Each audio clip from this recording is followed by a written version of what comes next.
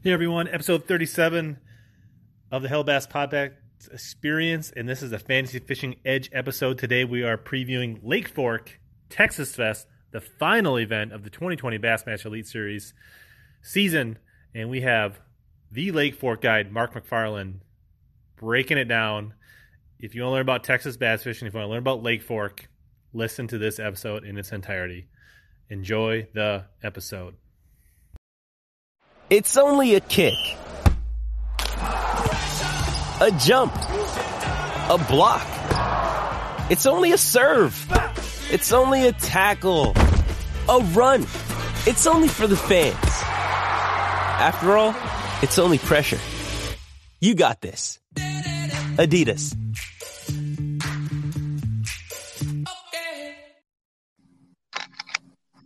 All right, Mike, we are live.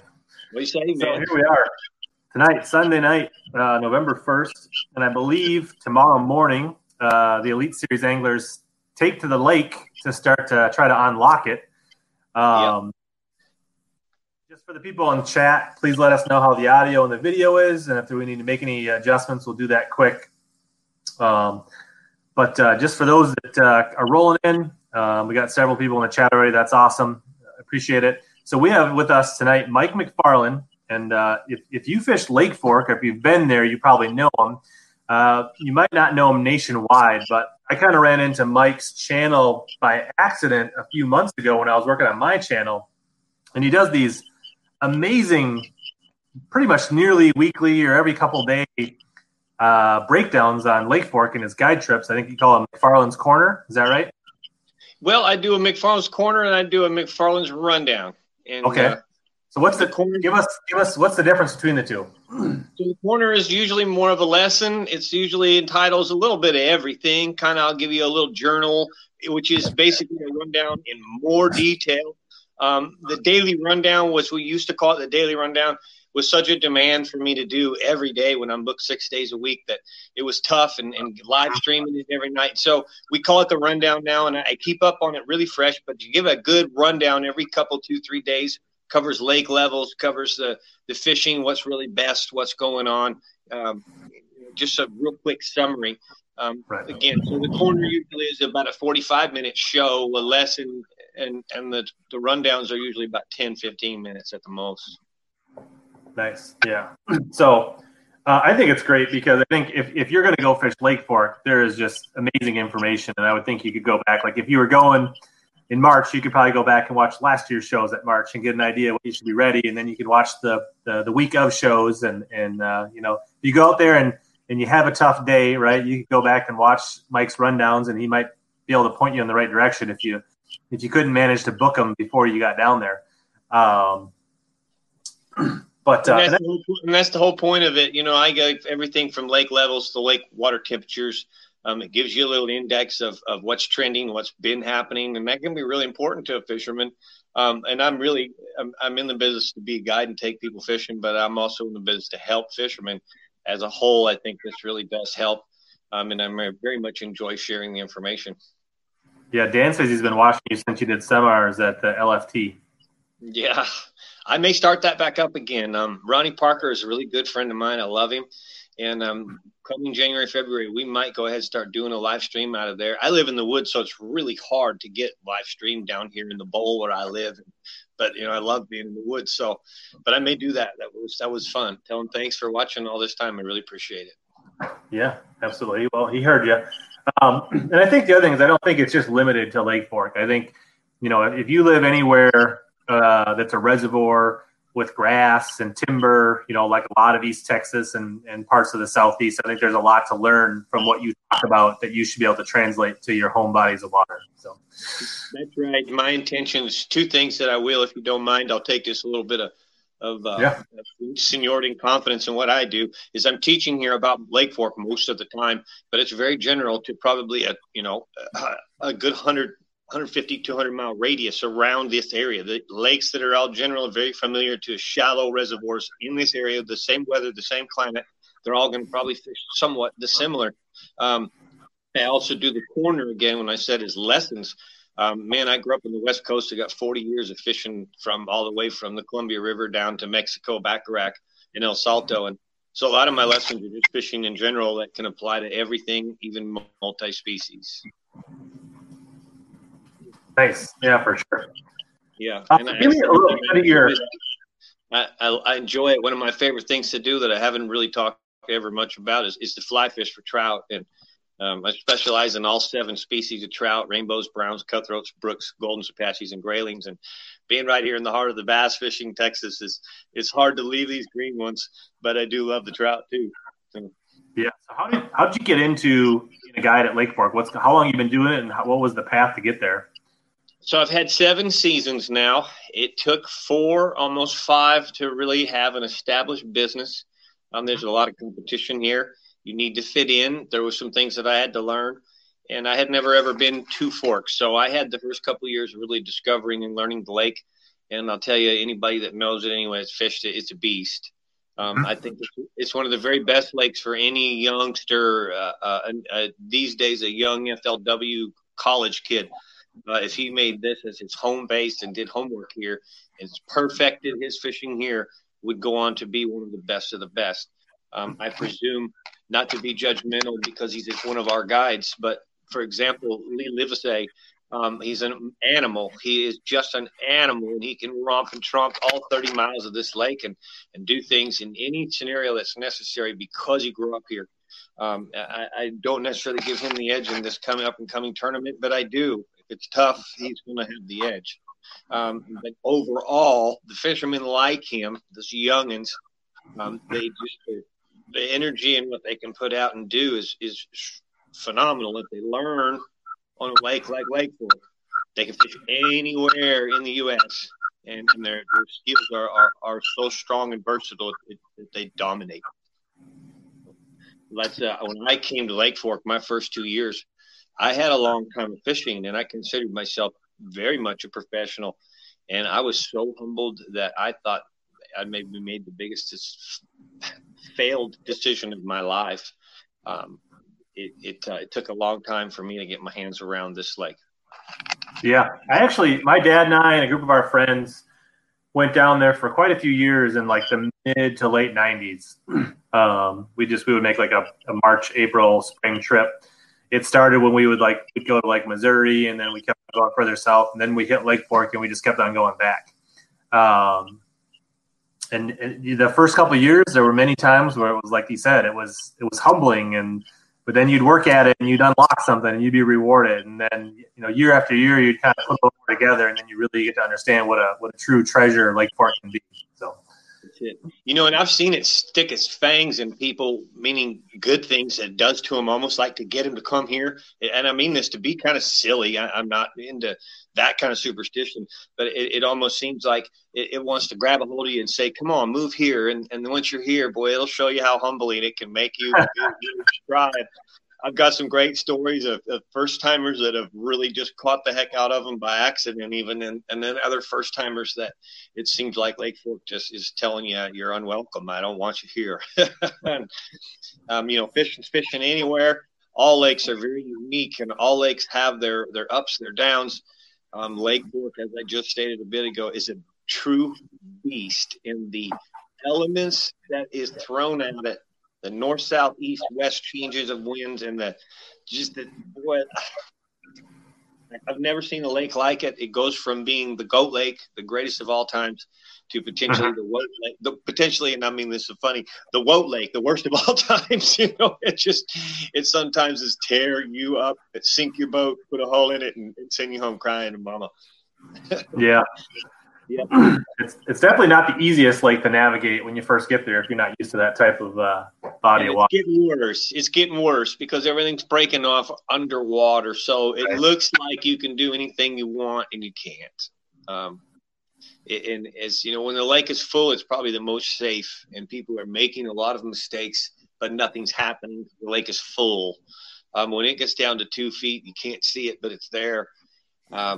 It looks like you can just go, and you just can't. And so the more this thing gets aged, it's almost 40 years. I think it is 40 years now.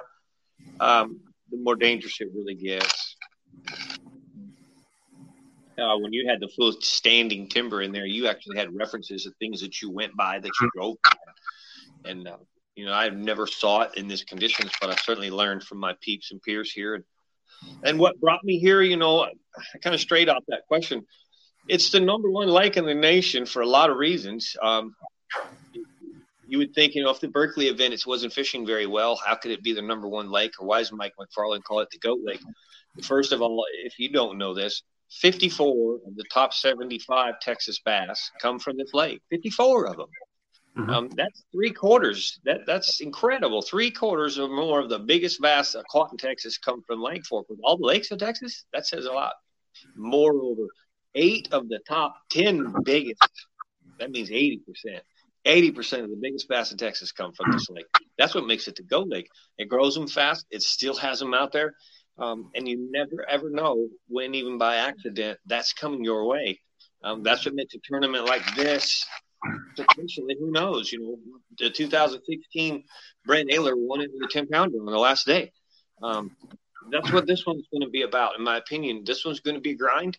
I do think there's 2 ways to catch them, shallow and deep, and it depends on how they approach the whole deal and who's willing to stay with the grind and not shuffle. Normally you might shuffle.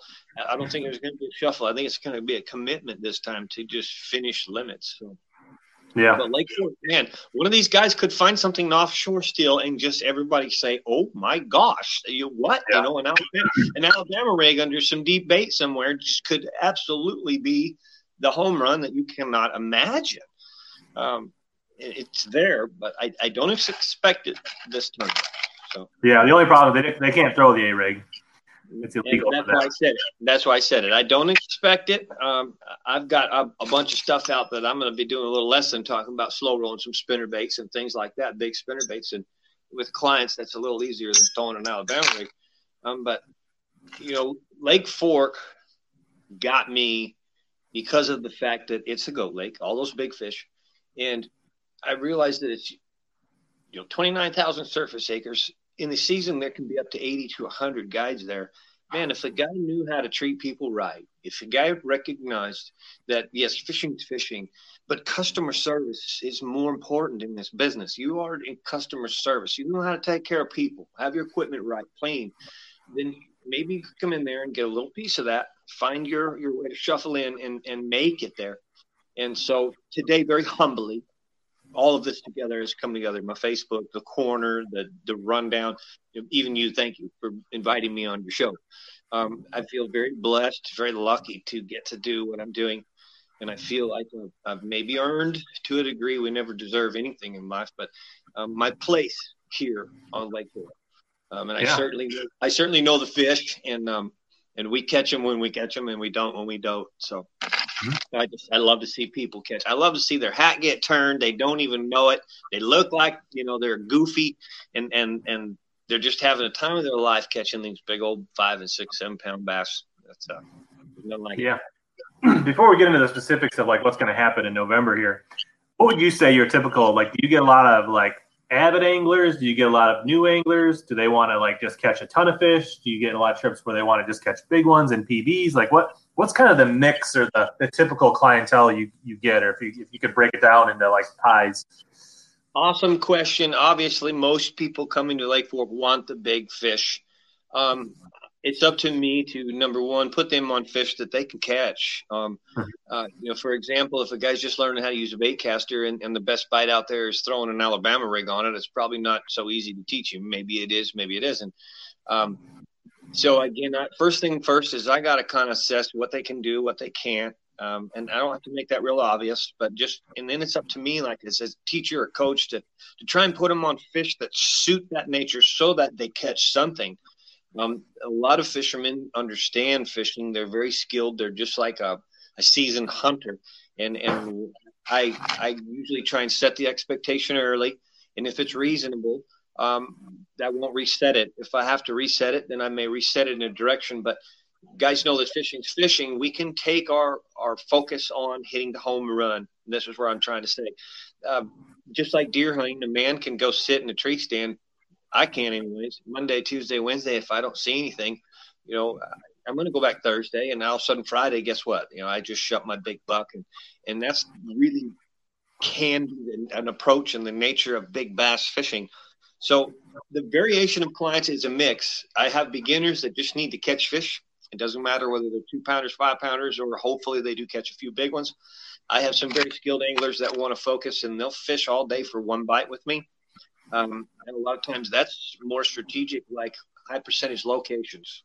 I had the neatest thing. A client commented a while back. We were targeting just big fish, movements of big fish, how they go from place to place. And we had put the boat in a specific spot. And he said, Mike, it just hit me. I get what you're doing.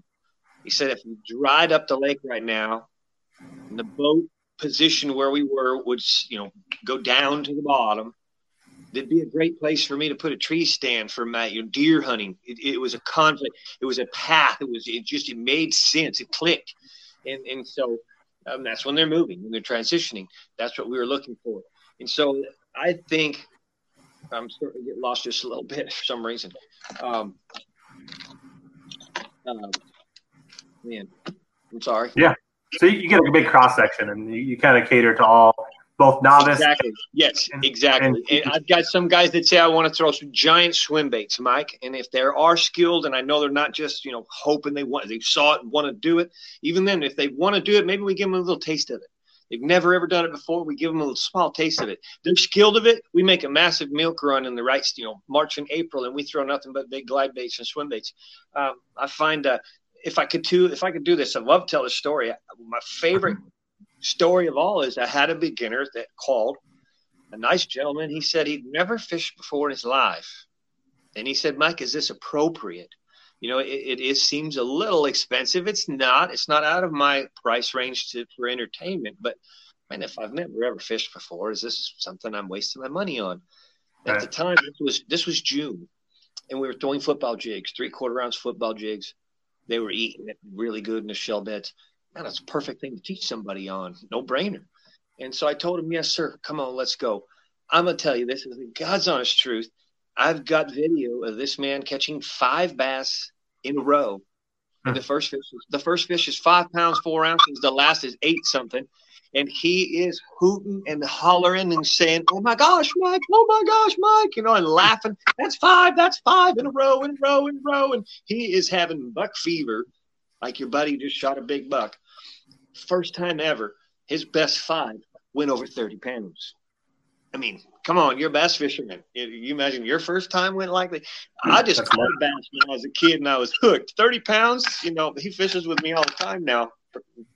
It's fork. So those are the roots that fork will put in you, make you fall in love with it. Yeah. Mark Pack told me one time, he said, you can go out and fish a tree in Lake Fork, a deep tree, for 2 hours and not get nothing. 4 hours and not get nothing. Go in, have a 30-minute lunch, go back out that same tree and throw that same bait again, and it is game on, and get your arm hurt, and catch 25 fish from that tree. So, yeah. Yeah, so here's a good question from the bait man. Can you explain the difference between boat lanes and then versus like creek channels on Lake Fork? Yes. So there's 2 things. There's a boat lane ships that you can buy. All right. Anybody that's in these days, you're starting to see more of them out. I suggest highly the Lance Vic boat lanes. It's safe. It's been around a long time. It's tried, true, and you will not wreck your boat running them. Now, the most important thing to focus on is that when you put these into your sonars, you're going to see these lanes, lines to follow, trails. All right. When you get your boat on the water, if those trails have buoys, buoy to buoy, you're pretty darn safe. In essence, it's the same as the buoy line. Those trails that stray off of those buoy lines, those trails that run up into those creeks, man, those trails are running sometimes through hazards like threading the needle. All right, if you don't have all the hazard marks, if you're not familiar with those, and if you don't know how to run a trail and be on that trail, right, you can't float around. You can't make mistakes in turns. All right, you need to make sure that if you need to learn how to run your trail tight in the boat lanes. Mm-hmm. If you realize you're on your trail good in the boat lanes, then you can start to stray and run those other lanes that can take you back into places. But I'm going to tell you, you're asking for it.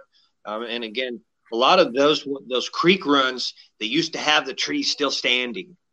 And so they were running by those trees, and it gave them references. And that's how those were made. Now they're underwater. And for example, I've got the marks on my graph. I have all the black hazards, and I'm threading the needle many, many times. It's so there's natural lanes where the creeks are, where the water just gets deeper and the trees are either not there or they sit low enough in the water, right? There'd be also cut lanes. Yeah. And some of them do, some of them don't. You know, the lake is so shallow that a lot of them, even out in 50 feet of water, are still, they're big oak trees and all kinds of stuff. And so even those mouths of those creeks where you would think maybe you could run right up the middle, you can't. You just can't. You're really, you need to buy a boat lane chip. There's, like I said, I know of two versions. Stephen Fotheray makes a version and Lance Vick makes a version. And I'm sure there's some others out there. I know Garmin comes with it. But again, just ask yourself when you're running, if you're in the buoys, man, those buoys are pretty safe. Yeah. If you're running a lane that has no buoys, you better know what you're doing. Right. Those are called guide lanes. So it's what we call them, as a guide lane. And, I run some guide lanes. I got one guide lane that I love to run, and I veer off it just a little bit. And when I get done, usually one of my clients will say, "Sir, did you see that stump?" And I just pretend. I go, "Stump? Did we go by a stump?" And they'll say, "Man, that stump was 2 feet from the left of the boat." I said, 2. And I'll pretend. I say, 2 feet? 2 feet. And they'll say, "Yeah, 2 feet." You got to be kidding me. They'll say, "I know you didn't see it." I go, No. As long as it was 2 feet, we're good, because I had one on my side too. We just run right through it. And at 60 miles an hour, that'll make somebody a little nervous. At 60 miles an hour, make a mistake, and buddy, you got problems. So yeah. So Dan asked a question here. What's funny, real quick, if I could just add one thing, what's really funny is you want to see something amazing, something that'll blow your mind. Now, the MLF anglers did it, and I'm sure the elites will too. Some of these guys will just run. It's mind-blowing. They will just go. Ish Monroe went to the back of Running Creek, went under the bridge, and lit up and went. And, I mean, it's amazing he didn't hit anything. It's a miracle he didn't hit anything, but he did it 2 or 3, 4 times during the event. So some of them will just run. I don't recommend you do that. It's a calculated risk. So we do the same thing up here on the upper Mississippi River, and it's you either idle with your trim or jack plate all the way up, or you go full out with nothing in the water, and you just put as little in the water as possible, and you just said it. You just said it. Calculated risk, and it's it. At that level, some of it's worth it. And for the weekend warrior, don't do that to yourself. Yeah, the weekend warriors don't have the service trailers that the big tours have. That's right. They don't get the product for free, and not necessarily all the pros get it for free either. But they just it's a different game. Yeah. So your insurance will only put up with a little bit of it. Yeah. Dan asked about unders versus overs. So the unique thing about this event, Dan, is that they weigh and release on a scale for this tournament. So they don't have to worry about overs and unders and slot for this tournament. They will be weighing on a calculator. Every pro has their own scale, and they've been not doing marshals, but I'm assuming they must have. I don't know. I haven't heard what they're doing for this event, but for the past TTBCs, which were the Texas Toyota Bass Classic, which now I think it's a little different name, the Texas Toyota Fest. I believe they've always had the judges. It's only 3 days, not 4 days, like all the other elite tournaments. I'm pretty sure that I just saw a post on Facebook that they were looking for judges. So it allows them, yes, to have papered tournament. There's a judge, no co-angler. It's just the pros, and they get credit for everything they catch. Obviously, top 5 fish, 5 heaviest fish. So there's going to be a lot of everything caught. I assume, Dan, in my opinion, there'll probably be light weights for what we're used to seeing Lake Fork produce in the springtime from the elite anglers and things when they usually fish in May. Those are big sacks, post-spawn sacks. But you're still going to see Lake Fork fish pretty good. Somebody out there, these guys, they're going to put it together and catch them. Yeah, because we just had a big Berkeley Big Bass tournament, right? Yes. And I looked at the results. Was there only one over brought in? There was, and that's common though. We just went through the turnover. We had about 3 weeks or more of a really uncommon turnover. It kind of came and went. In fact, there's still some water out there that doesn't look good, but I assure you that the pros will see that and stay away from some of that. It's very minor now. It's a very minimum amount. The lake's about ready to open up.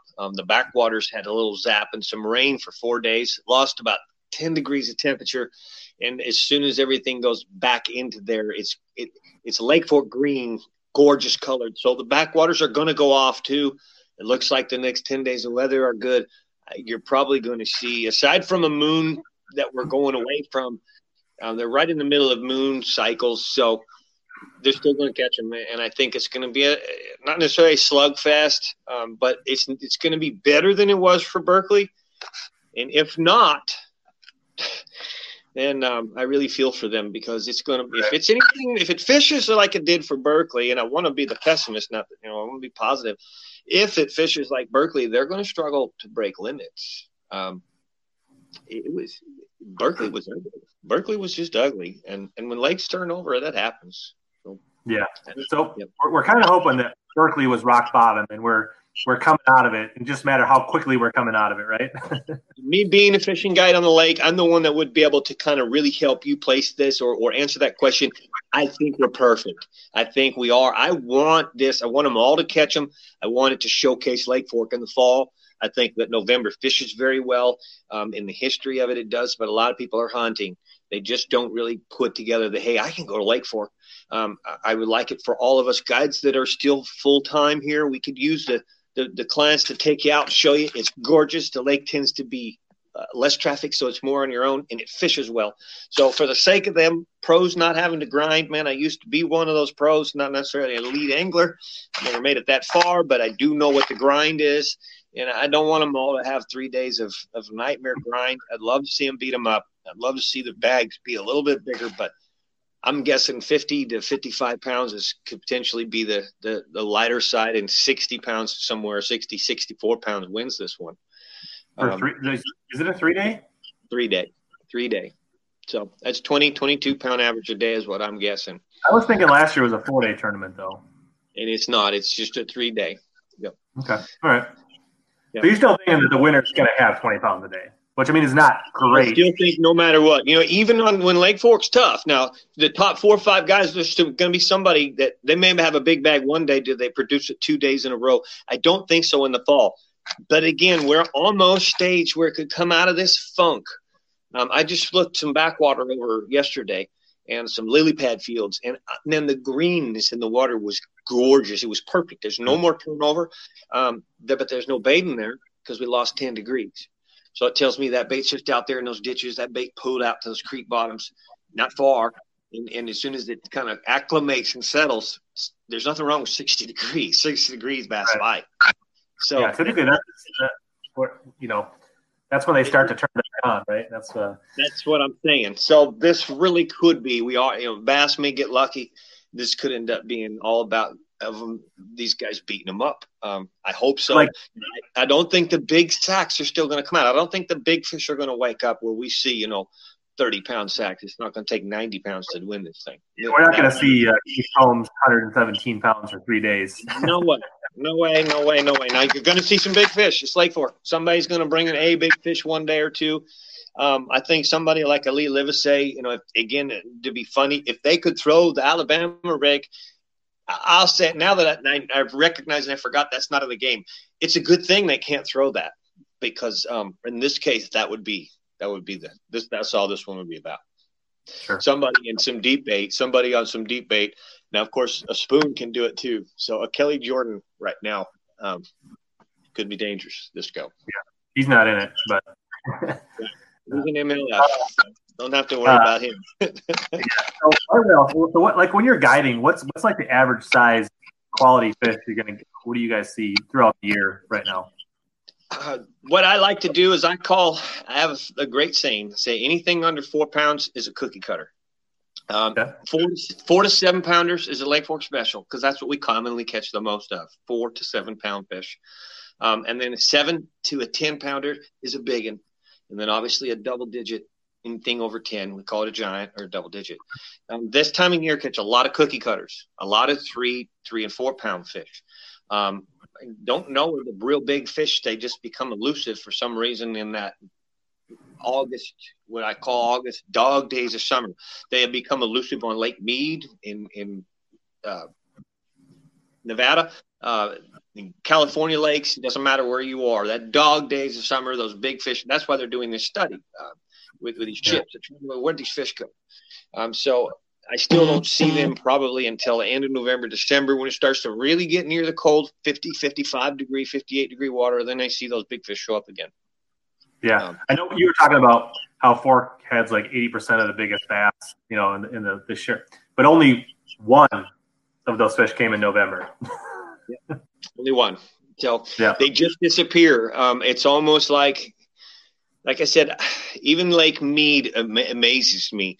You can go to Lake Mead in the spring and catch a 20-pound sack regularly, 16 to 20-pound sacks.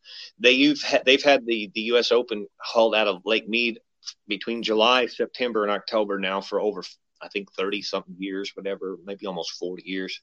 It's never been over like 33 pounds for 3 days. Right. 11 pounds a day. It's just, where did the big fish go? Where did the 4 and 5 pound bass go? And that's the big fish in those lakes, 4, 5, 6 pound bass. So the mature fish, that's the key word to say this, the 8, 9, 10 pound fish in Fork, the 4, 5, 6 pound fish in Mead, when they get to that hottest peak of summer, the dog days, and then for some reason they disappear. We don't see them again until the statistics, the books, all the records, until around December. You'll see them showing up around December, the eggs and everything else, and they're eating again. Don't know why. I'm hoping some studies will show. In fact, some of the studies are. If you haven't seen it, go look. It's pretty cool. They're already putting videos out about these tagged fish, and they're realizing they're going nowhere. They're right there. They're doing nothing. They're doing nothing, almost like going up next to wood and just staying there for days without doing anything. So when we're thinking they're gone, they're not gone. They just went lethargic, like maybe a bear. I can't answer it yet, but really intriguing watching the study. When you fiddle with your tackle, it's not good for the sound. But I'm sorry. This is fine. It's not a big deal. So I wrote in my article that I really think, like, just based on what I know, I really feel like people will do well in this tournament from literally 1 to 2 feet out to like 30, right? I mean, they're going to be everywhere in between, right? I mean, they're scattered, right? That's part of the problem, right? They're not grouped up. That's exactly it. And when the turnover happens, usually it makes them go shallow for a little while. Then everything settles and they'll roll back deep. So you have this transition of the fish going in, going out. We've had, if anybody takes a look at my corners and my rundowns, you'll see that there's just been this up and down the lake, rising 3-4 inches. Then it starts to drop again, rising, dropping over the past probably 8 weeks. And all that does is rising water rises fish, falling water points them out. If you think about it this way, in fall, if the bait wants to go in, temperatures fall, all those things wanting to go up in, and the water's dropping, you kind of have conflict here. And so falling water points fish out. This thing's going to be from 1 foot on main lake points to 30 foot on main lake points. Literally. And it's a junk fish situation. Guys that are good at junk fishing and keeping their head down and fishing, not being discouraged at noon with only 1 bite. The right ditch around the corner could be, boom, 4 bites and you're done for the day. So, yes, you're right. It's very scattered. But, again, it's changing, and I really like the outlook of the weather. If you look ahead the next 7 days, the outcome, it's a warm trend. It's a balance. It's 70s and 50s. It's right where we should be. It's those beautiful November days. I suspect there'll be some good fishing for a handful of the anglers. It's Fork. So to be real square with you, even when the lake fishing was, even when Keith Combs was whacking them, and so was Stetson Blaylock, there was still a lot of the field that couldn't even get bit. And that's fishing in general, but that's the beast that Lake Fork is capable of doing to anybody. In 2014, I watched Kevin Van Dam practice, and he was doing a 10XD crankbait. And will be all 4 days at 3 o'clock. So this is a 4-day event. There is 4. They did make this a 4-day event. Impressive. Well, that is one more day than they normally do, which is terrific. I think they switched last year when it was the TW, when it was run by Texas Wild, but it was 3-day. When it became Texas Fest as part of Bass is when they went to 4 days, I think. So I see this here that Livesay predicts the low 80s. So that's what he's basically saying the same thing you are, just 4 days instead of 3 days. So exactly. Yep. That's cool to know. I did not know. I know for a fact that the fests were only 3 days. So in the past, so please forgive me for that, guys. But I'm grateful that it's 4. I like to see that. It spreads it out a little bit more. I think it makes in these tough conditions, it gives everybody a little more fair shot too. A bunch of guys aren't going home and right off the get-go. Yeah, last year they had 2 days, and then they had like a festival day, and then 2 more days. No festival this year. David Douglas, I think Mike said the water temps are in the 60s right now, right? Yep, that's exactly right. They just dropped down. They were on Monday when I fished, they were 69, and the other day when I fished, it was down to 60 after the 4 days of rain. So on Saturday, it was down to 60. Backwaters and main lake. So, if you were fishing a tournament like this, where would you start? Would you start offshore? Would you start shallow? What kind of? I mean, without getting specific, right? What kind of fish would you be looking for? I would go right now with I would go up into the Greeks. Okay. My first and the reason being is we can't throw the Alabama rig. Right. If I could throw the Alabama rig, I would find the big schools of bait offshore, and I would literally be the home run hitter. I'm going to be the batter number 4 that the team tells them swing. If you miss it and strike out, we don't care. That's what I'm going to tell myself. I'm going to throw the Alabama rig under the deep schools of bait. And if I get into the right school, it changed the game. Because I can get into the 5, 6, 8 pounders. So I'm going to stay shallow. I'm probably going to run docks. I'm going to fish the in-between docks with moving baits like square bills 1.5, small spinner baits, rattle traps, and then of course I'm going to flip the docks pretty hard and look for birds and bait. Docks and shorelines with birds and bait. Bag's going to be light, 16 pounds if I'm lucky. I don't think I can win that way, but I could cash a check that way. Yeah. So is it not feasible to catch these big offshore bait fish with a big single swim bait? Does it just not work? Or it could be. I don't think it's as effective, and I personally don't see the effectiveness in that you're already going to throw. It's like lottery. It's like slots. Throwing the Alabama rig, if I throw 800 casts, I'm likely to get 5 bites. Right. Now, I may not see those odds with a single swim bait. I do see, however, potentially to add to my plan, if I was to say start the morning out and run some shallow areas and have a good limit, say on a light spinner bait, get a 16-pound sack pretty quick, you might find me offshore on that big schools of bait with a spoon, a big 7-inch flutter spoon. Because it could easily, again, I could come across one of those 10-pounders, no problem. If I come across a school of those big fish, it's a day that's a game changer. So, what's the grass situation on Fork right now? Minimum, they've done a lot of spraying, as they've done everywhere, but there's still grass. There's more duckweed, or what I call it's pepper grass, duckweed. It doesn't hold it as much. I really think in the spring it's good, the shad spawn in it. But in the fall, I haven't seen them use it as much. The little bits of grass that are available is enough for the pros. It's not lake wide, but there'll be some grass that definitely has a big part of this game. There'll be some lily pads that have a big part of this game. I really don't think those are going to produce big sacks, though. On your boat, or do you use Live Scope or Mega 360 or anything like that on your boat? I do not. I'm in the transition. I'm very disappointed in Lowrance, and I'm not afraid to say it. I have a Lowrance all my life. I've started with Lowrance when I was 8 years old. The Skeeter boats that I get come out with Lowrance until 2 years ago, and apparently Lowrance lost their Skeeter deal. And so I was forced to kind of make a change. I feel like that I really do like the Humminbirds. I haven't gone to the 360 yet, and I need to and will be doing that. That's my best answer to that. I'm kind of in a limbo situation where for the first time in my life, I'm not on the leading edge of electronics, and that's usually what I do the best. It was a good question by David in the chat. It made me think, like, if you were really going to chase that deep bait game, I wonder if that live scope could be a game changer for you. Absolutely. There's no ifs, ands, or buts about it. You can predict, you know where to cast, you know where to target. Again, increasing the odds, anything. That's what makes Jacob Wheeler so dangerous. He's using all four of those, or all three of the units, and each one has a special thing that's better than another. And there's no doubt that the live scope, the Garmin live scope, is, in my opinion, much better than the Lowrance. It's more true. But I think that the 360, and I haven't seen this, so I'm just kind of going on homework that I've studied.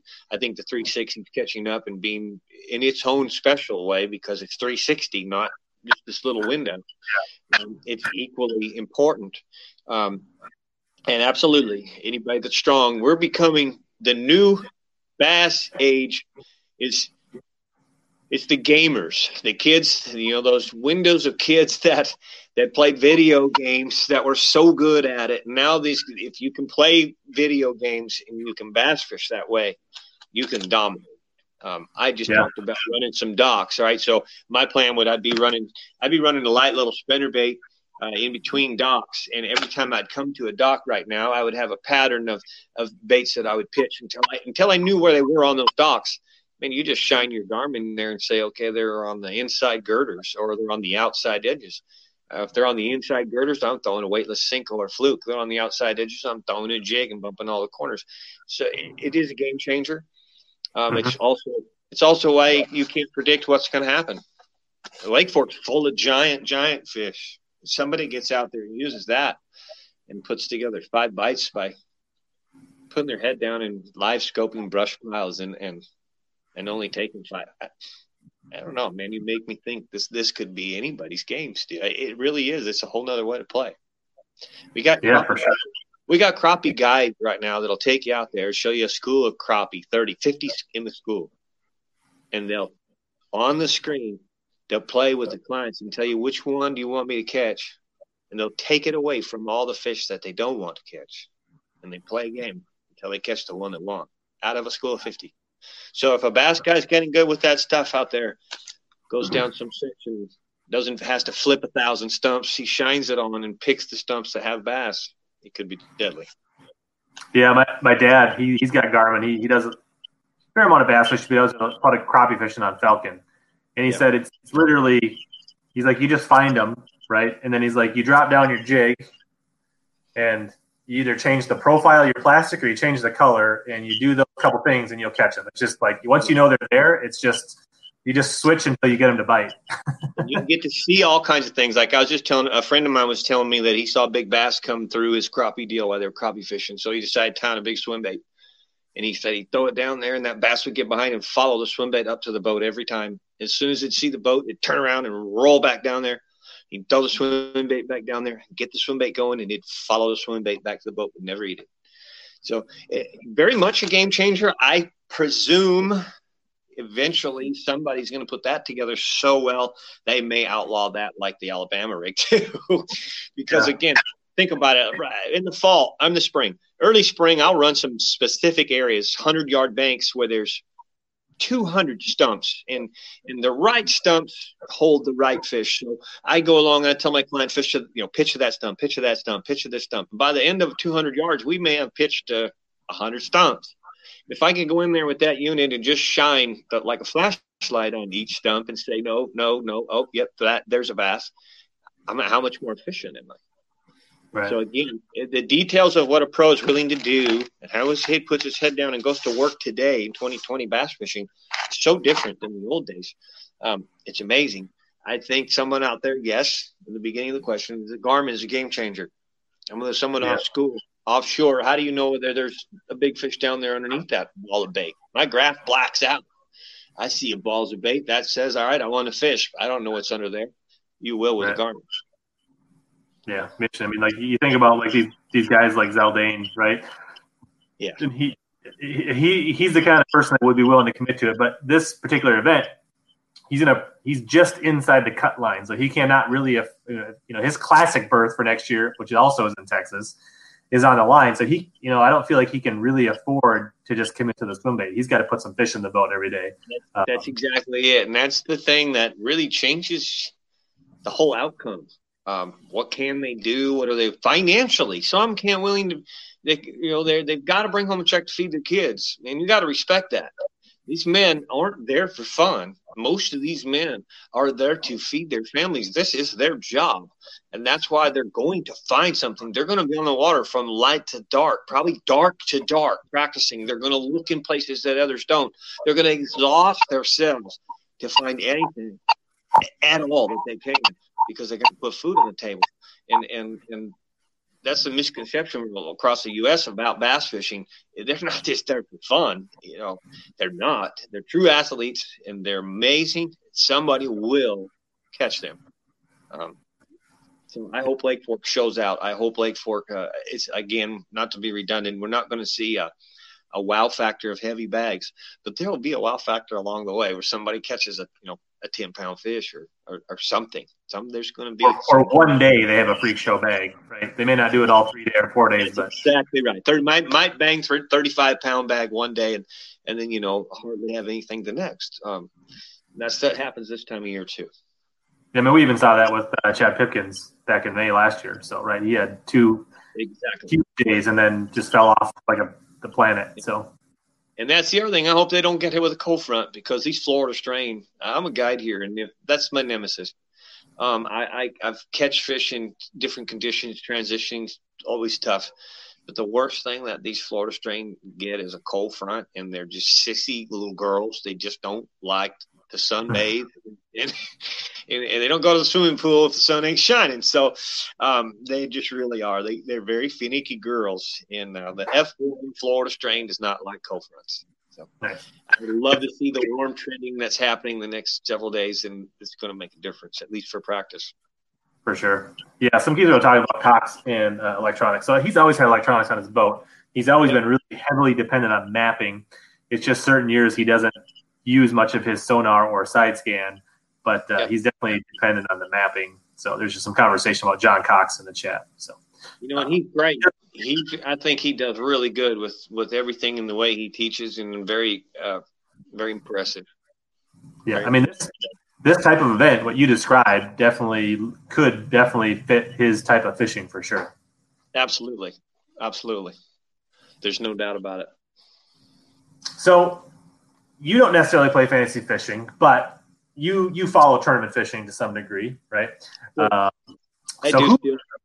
Who are some names, without going bucket by bucket, who are some anglers that you think really, if this was, you were laying down odds in Vegas, who would be some of your favorites? Man, that's a tough one for me, because I don't, with the new elites, because it's so new now, I'm not as fresh with them. I obviously, Zaldane, he's a home favorite for me, being a Sandtone pro as well. I would love to see Zaldane shine. Clifford Perch is one of my great friends. I kind of grew up with him, and I'm from the West Coast. I'd love to see him shine in this. Hometown favorite. To be honest with you, if somebody said, if you made it more simple question to me, you're rooting for one, I would love to see Mr. Livesay come in and have 2 wins in one season. The guy is an animal. He serves it. His heart is passion. It's his life, his love. He is very capable of it. And I think that I would like to see that. It would be huge. 2 wins in one season is phenomenal. But man, you got so many good guys out there. Brandon Palnick's still fishing now, and he's dangerous all the time. So, who's the guy that won just the last time they were here? Brandon Cobb. Yes, Cobb. I mean, this one's staged up for a Cobb type fishing, too shallow. If he finds that jerkbait, not necessarily the same, but that shallow, schooled up fish where he can hit him with a jerkbait or a moving bait. There will be some moving baits in the backwaters that the guys, I just don't know how many fish they're going to find. I don't know they're going to find 4 days worth of fish. So catch them one day, and the fish are moving so much that they're not going to be there the next. But yeah, I would like I said that's the best I could say. Cobb, I'd love to see Livesay do it. Yeah. Bring it home twice. It's stage 4. I can say that. The big man says Steve Kennedy's always a scary pick in fantasy. He's such a wild card. But if I had a hint, and I think it's fair to say this, being a fishing guide, like the last time when they fished here, the way the lake was fishing, I would have somebody actually did ask me, and I said, I think Lee's going to struggle. It wasn't set up for it. This one is set up for a guide. This one is set up. If Lee dials into this, it's almost to be taken from him. I was just going to ask you, unless the lake opens up. So the way it's been fishing, if it's tight-lipped like Berkeley, it's for him to be. You're going to have to take it from him if he dials into that, because the guides intend. Some of the routes, they know what to do when it's so bad, and that's going to be the key. So yeah, I was going to actually ask you that. Why do you think Lee stumbled last May, and maybe expand on that? The fish weren't doing what they normally would do. They were way off base. They were, I can't even say a month behind or a month ahead. They just were way off base. For example, those fish that Cobb ended up running to, I was scrambling for my clients. I usually catch those post-spawn fish in 18 to 22 feet of water in a shell bed that was about 150 yards from where Cobb found them, in some trees still that had not come all the way out yet. And so once I keyed in on that, I realized, man, I'm out here. Where are my fish? Where are my big post-spawn fish? The month's right, the date's right, the temperature's right. But those fish hadn't come out another 100 yards. They were still spinning the tree. And so because those fish weren't doing traditional things, it wasn't for him. I knew he was going to go out and try and do all those traditional things. He died the first day with a top water. And they weren't doing that. They just weren't on that pattern. Now it's so tough that the grind pattern, the running the grind on fork is what catches them, running the brush piles, running the grind bite. And nobody knows how to grind better than a guide. And I promise you, Lee Livesay is definitely one of our best guys. He's one of our best anglers. So it's staged for the grind bite. And if he can keep out of his head, that puts him in the advantage. It really was too much history, and the bait hadn't got to where it was supposed to be yet, so the bass weren't where they were supposed to be because the bait wasn't there yet. That's exactly right. And see, and Lake Fork will fool you. Lake Fork is so full of stuff that you can be like, for example, I'll use myself. When I was out offshore about 150 yards from where Cobb caught those fish, we were catching a few. Instead of having a dozen a session, I was having 3 and 4 a session. I was saying, where are they? Why don't I did have bait. I just didn't have the right amount. I didn't have the volume of it. And so there's also so much bait in Fork. There are multiple species. There's baby stuff that goes by all the time that people think it's shad, and it's not. It's baby white bass, baby yellow bass, baby schools of crappie, baby schools of all kinds of things. And so you can be fooled and think you're on the bait, and if the bass aren't on that specific, whatever it is, they're not eating it. It's a big school of baby brim, and they're not eating brim at that time of year, then wasting your time. One thing I will say, and I know the pros know this, is right now the deep bite that's going to come together for November is all about yellow bass. And that's those deep schools of yellow bass. You can get on, if the pros can find some good schools of deep yellow bass, and what I do with my clients this time of year, they take a little sabiki rig, or a real small spoon. I love this tiny little guy right here, the colors on it. And I will actually go fish and make sure they're yellow bass. I'll find them with sonar, say, okay, there's a school. I think those look like yellows. We'll drop, catch a couple. Yes, they're yellows. Then we start deploying the Alabama rigs, spoons, and Carolina rigs. And that, again, that's the bite that if somebody gets on it and knows how to milk run it, because it could be a little bit. It could open the doors. It could open the doors to that 20 to 25 pound sack. The 4 pound, 5 pound fat. You could finish limits with those type of fish. So, and the yellows are what they also call barfish, right down there. Yes. Yep. Yeah. Yep. That's the kind of bite that somebody like Keith Combs and Lee Livesay know about more than the people that are just going to show up. So I love it. I'm just reading this one. This guy says he burnt supper for this one. That's terrific. I did that too this afternoon. I was prepping today for a bunch of things. I'm excited about this show, and I put a pizza in, and I was getting Alabama rigs out and stuff because I'm going to follow up with a lesson. Sure. And I burnt the pizza to crisp, man. Fishing's exciting, isn't it? That's awesome. I can talk. Yeah, so I'm going to just share my screen here for a second. I could talk fishing till midnight and not realize it was that late. Yeah, so we have our AOI race coming up here. You guys should be able to see that okay now. So you got David Mullins, who's like 5 points ahead of Austin Felix, and then he's like I just noticed. I don't have my light on. I'm going to turn that up. 16 points ahead of Clark, and then it starts to drop. But there's probably, I think, Kyle Welcher and up. So you got about 5 guys that realistically are still in this. Yeah. And so, Clark Wentland is definitely a Texas guy. I'm not sure he's on time on Fork, but how do you feel Fork fishes compared to other Texas lakes in general? It depends on which ones. So, for example, the Bassmaster Classic is going to be on Ray Roberts. Other than the time of year that it's on, that is a brutal lake. It's a dangerous lake. It's just not known for good bass fishing. It's known for some big fish, and the Classic's is going to have some big sacks. But overall, that's a broad question for me. If you're talking about, there's probably 60 lakes all within an hour or two of us, and some of them are small lakes, and they're all full of bass. They fish so well. They fish so easy to the 3, 4, 5 pound range. Lake Athens, for example, Holbrook, Whitman, Winsboro. Man, you can go over and catch fish and have a good time almost all the time.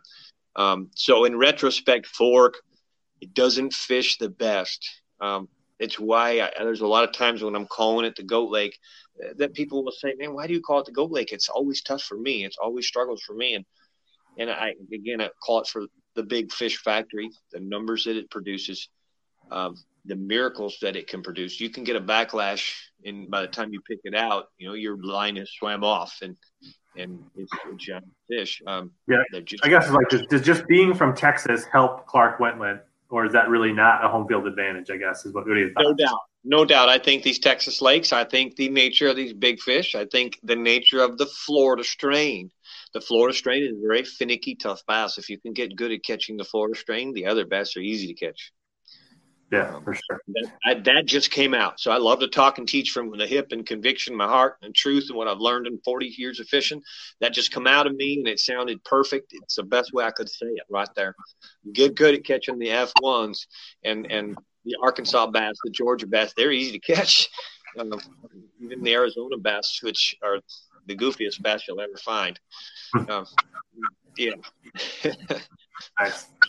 Well, I think I'm going to pull out my picks. So let's run in through some picks. We kind of got some of your favorites, and I'm going to kind of run through some of my picks now. So go ahead. Feel free to comment on any of my picks, and you can get color commentate. So I've fallen from about 95% down to 90 percentile. So I'm out of it for the overall, but maybe this is can still have a good event here and win overall. So here's my lineup. So I'm going to start at the bottom, Bucket E, which obviously the people in Bucket E are not having the year that they want to have. That's why they're in Bucket E, right? This means they're in the bottom 20% of the AOI for the season. And we're with one event left. They've obviously had a rough season. For me, like I said, I wanted to kind of pick people that were a little bit lower percentage in some of these buckets. There are a few guys that I don't know. There wasn't really anybody that jumped out at me. I feel like Greg DePalma is a Humminbird 360 guy. He's a guy that really likes to do the offshore thing. So I feel like of the anglers that are in Bucket E, he was the one that I felt had the biggest upside. If he was going to, he may still swing and miss, but he's probably going to commit to that offshore thing. So he probably has some of the best potential to really be a contender for this. Obviously, any of these guys could get and run that shallow deal, run the creeks, and do well. I think in my article that'll be coming out tomorrow, I think I said John Cruz was my safe pick He's got 42% of the angler or the players picking him. I mean, he's clearly the angler that's, I don't know if you want to say the most talented, but has the most storied resume, the most hardware on the shelf of everybody in bucket E. So those are kind of my two that I wrote about in my article. I don't know, is there anything to add or any of these anglers that jump out at you, Mike? Excellent anglers. Again, anything could come from them. There's no doubt. I think it's really unique, this sport. As I watch it, as I get older, I'm almost 50 now, and it's so much like any other sport that they have seasons and they get hot for 2 or 3 years and then they're not. And they have, ups and downs. And when it's their bite, you're on. And when it's not, they're not. So, again, I like it. I think John Crews, again, the offshore stuff's where it's a do or die. But usually if it's a do, then it's the right do. Most often they're not. And his big win was on the Delta, which was a shallow grass thing. So he's definitely comfortable fishing that pattern that you kind of discussed as what you would kind of do. So, but that 360, like we talked earlier, is going to be so versatile because they're not going to, if he's good with it, he's not going to waste time casting to cover that doesn't have what it fish, doesn't have what it needs. And that's the biggest thing on fork is there's so much to throw at everywhere. You can waste a lot of time throwing on nothing. Yeah. So moving on to bucket D, I think one guy, if you're looking for somebody that's a real wild card, Brian Schmidt is a heck of a grass fisherman. So if there's a little bit of grass left and that bite is there, he is a sneaky pick. Derek Hudnell's a pretty strong shallow angler. I could see him doing well. I don't know a ton about Randy Sullivan. He's from Breckenridge, Texas. He did well in Gunnersville. But these two guys, Hanselman and Livesay, it's hard. There's no way I can't pick Lee in this bucket. Like you said, things are setting up for him. Even at 60%, I still think he's worth picking. But the one thing about Ray Hanselman, I'm sure you know as well as anybody, that guy, Hanselmania is bound to come back at some point, and why not do it at a place like Lake Fork? That guy, when he is on, he is almost unbeatable. So, and that's the thing too. It's always about, I was going to make a quick comment about Lee. It just hit me that, he made the same prediction as I, 80. So it tells me his head's right on the same thought process. But that doesn't mean it's still a pro level. You've got to execute. You can make one mistake, one bad day, one bad half a day, one bad fish. There's still 4 days to execute. So, but it does intrigue. That actually intrigues me now. I just thought about it. He's on the right page. Like I said earlier, he's the one to beat. You kind of said 20 pounds a day, and Lee said 20 pounds a day. How do you think one gets to 20 pounds? Is it 5 4-pounders, or is it some quality fish and you bust a 7 to 9 pounder to go with it? It's a sack of 3 to 5 pounders with a couple kickers. Right. So you kind of need to get that at least one big bite a day, most likely. At least a 6, type or better. It's a sack that's sitting around 16 pounds, and all of a sudden, it's right. They can't use the Alabama rig, dadgummit. That's still been in my mind. The saying you get 2 fish on an Alabama rig, that's a game changer. Bam, bam. Right. But it's going to be 1 to 2 big fish with a pair of, with some cookie cutters.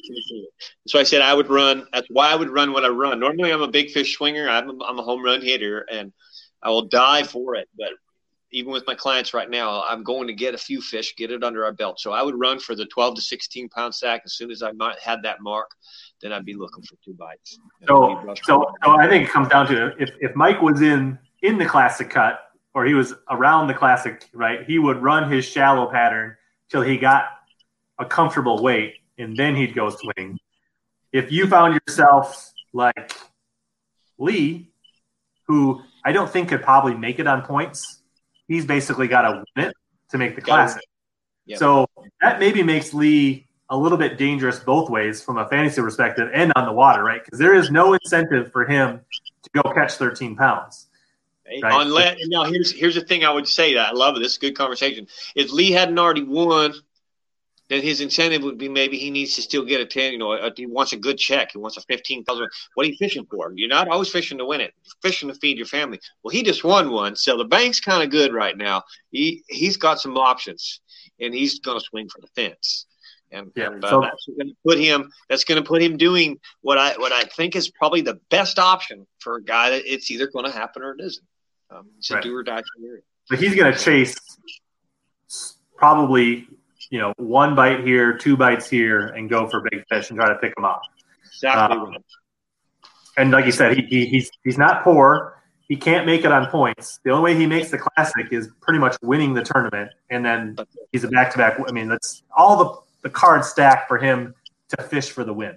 So, and that could be that's why he is my pick. I wanted to be clear. It's not because he's a friend or local guide here. We do love him. He's a great man. He's a good young man. But that's what adds up to me. And again, he knows what to do when it's like this. I can tell you in past years, it's even if he watches this, he'll laugh. In past years, it's a little frustrating to run into the November, December months because Lee whacks them sometimes, and we just sit there and scratch our heads. And again, the Alabama rig's out of it, but that doesn't mean he knows where they are. And that's the whole part right now of Fork, because if you don't know where they are, you're in trouble. And knowing where they are is probably 99% of the factor at any given time, anywhere. But it's be interesting still. It's the elites, man. They're all incredible these days. There being a whole brand new name that comes in. We may have 5 new names on top that we've never heard before. Really, that's what's happening a lot these days. So yeah, and he's got confidence on his side, which is dangerous. So that's it too. And when it's a sport, man. Once you start rolling, sometimes it's hot. It's the way it works. It just does. Your confidence and everything. So yeah. Yep. Before we get into the rest, one of my friends had I noticed that Rich Stringer, one of my good friends there, had put a comment about swim baits on road beds. Yeah. Yes, and that's exactly where I would be throwing the Alabama rigs. If I'm on a guide trip next week, that's what I'm doing. I'm throwing spoons and Alabama rigs on road beds, deep road beds. I'm finding the right bait fishing underneath the bait, and that can work really, really well this time of year. So. But you are a spectator this week, right? You kind of like to get off the lake when these big events come. I try and stay out of their way. In the past years, I've learned 2 things. Number one, I'm in business, so sometimes I can't afford to do such. When the MLF was here in the spring, it was the heart of my season. I was working 6 days. I wanted to stay out of their way, and I did my best to.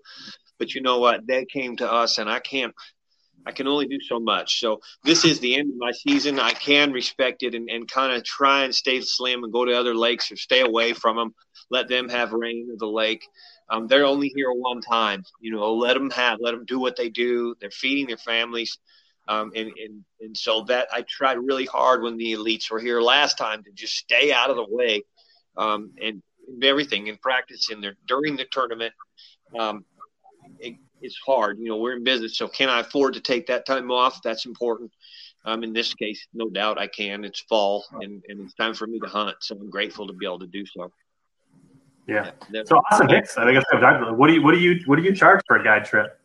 I charge $500 for a full day for 2 people. I provide everything, all the rods, reels, line, everything you need, and I do $300 for a half a day. Just real quick to back up, for example, I'm still in that. Trying to share the water. And when MLF was on the lake, I was in a backwater where some bedfish were, and I heard a boat come running in, and it was Jacob Harausnik.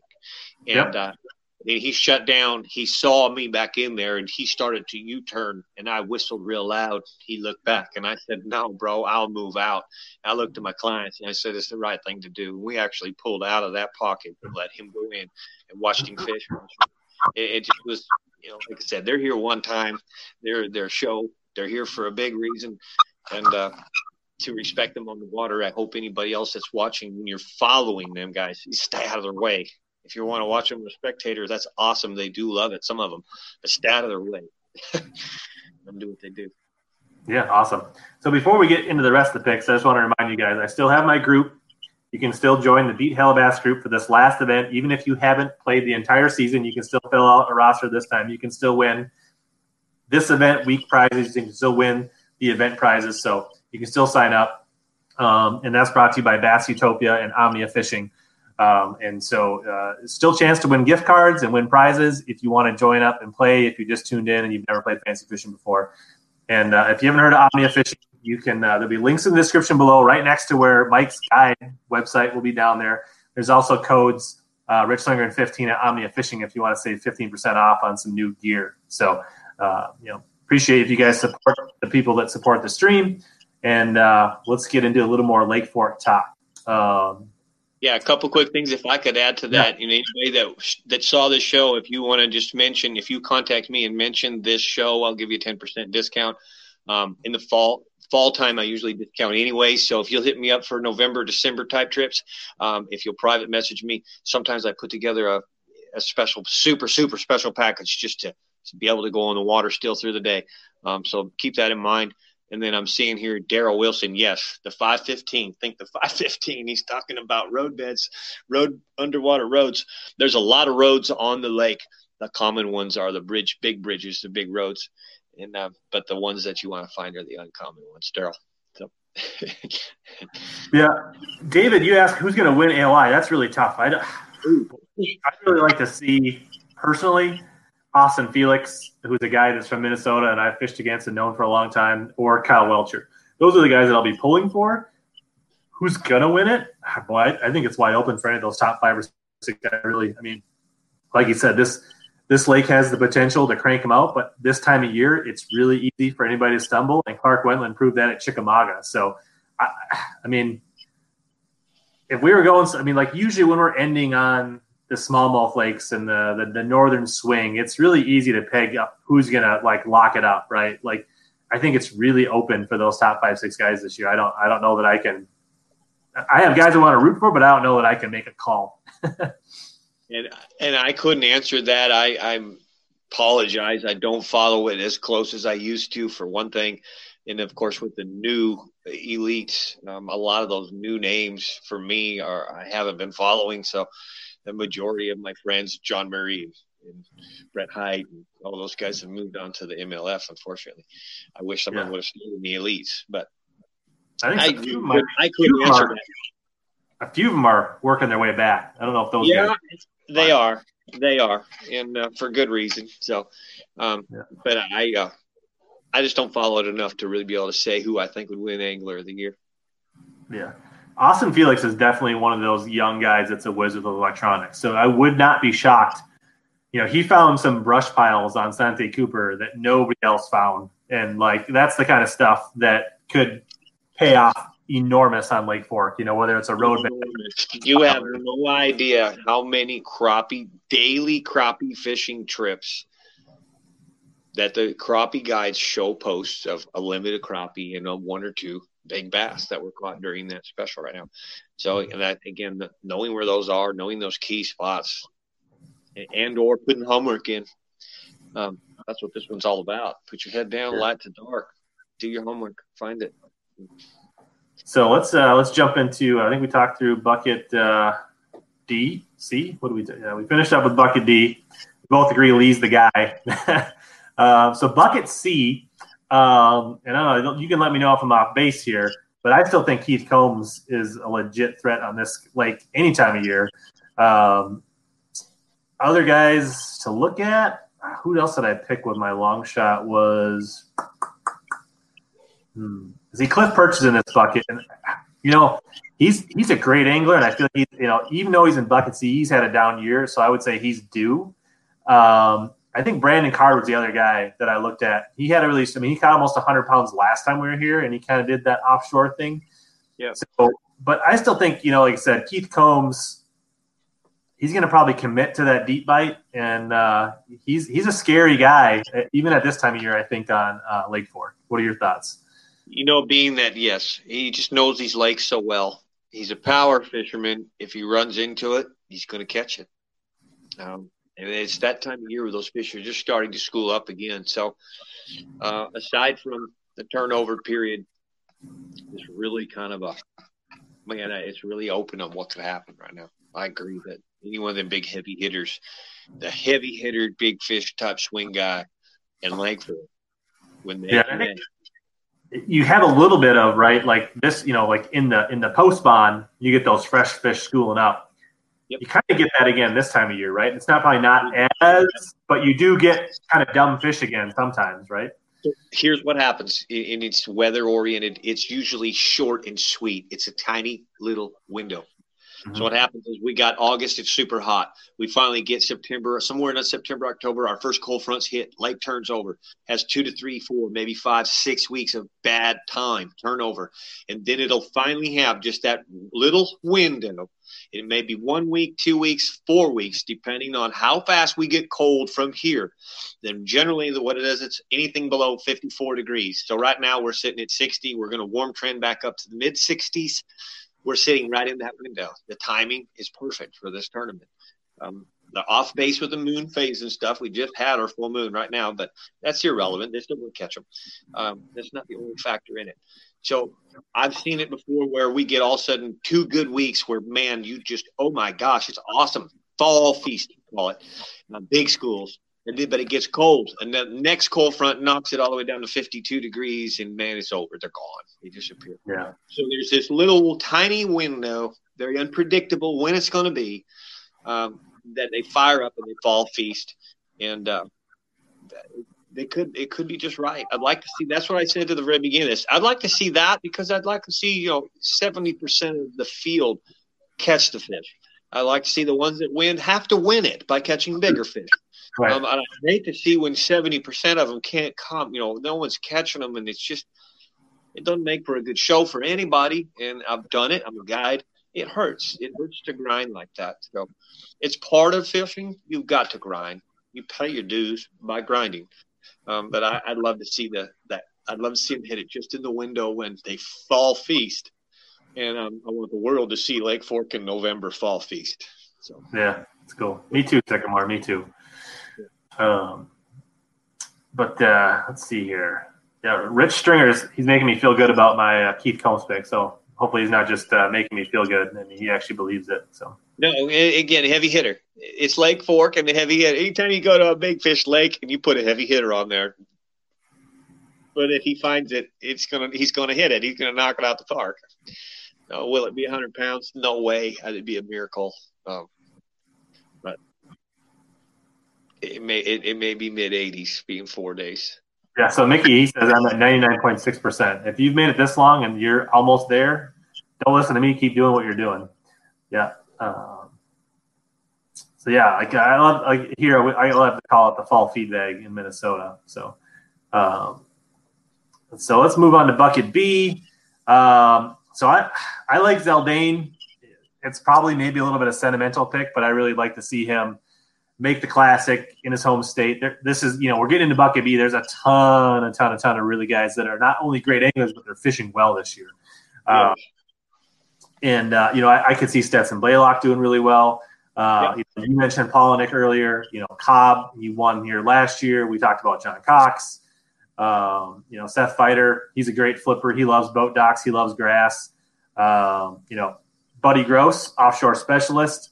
He's one of those, big hitters, right? He's not a Texas guy, but he's a little bit like Keith Combs where he could find something really special. Brandon Lester's that way. Paul Mueller's that way. Live scope guy. So, it's really hard to pick this bucket, but I just want to go with Zaldain. More because I want to pull for him, more because I want to see him do well. I want to see him catch a couple bigs on a swim bait. And he dabbled in that a little bit in May. So I'd like to see him do some of that in November. And, yeah. And that could be a bite, too. If that backwater gets right, swim baits in the backwaters, big swim baits in the backwaters could really end up, yes. Again, that's that window that we have. And it could be, again, it could very well surprise you. A guy like Luke Palmer, he's kind of fishing pretty well, and I could see him really getting on that bite you talked about, that running the coves, running the docks, running the grass between throwing a spinnerbait, throwing a square bill. He's the kind of guy that could really tap into that. Yeah. Junk fishing, just junk fishing, picking the right area to junk fish. And then bucket A. I've been on the Kyle Welcher train since we went back south. To me, he survived the up north swing, and he's that kind of guy that doesn't really deer hunt. He fishes year round, and I had a hunch that this fall transition period was going to fit right into his wheelhouse. He's a run and gun. He likes to fish shallow. He likes to flip. He likes to frog. And it's really worked out for me. He's, made almost every top 10 or flirted with every top 10 on the Southern Swing.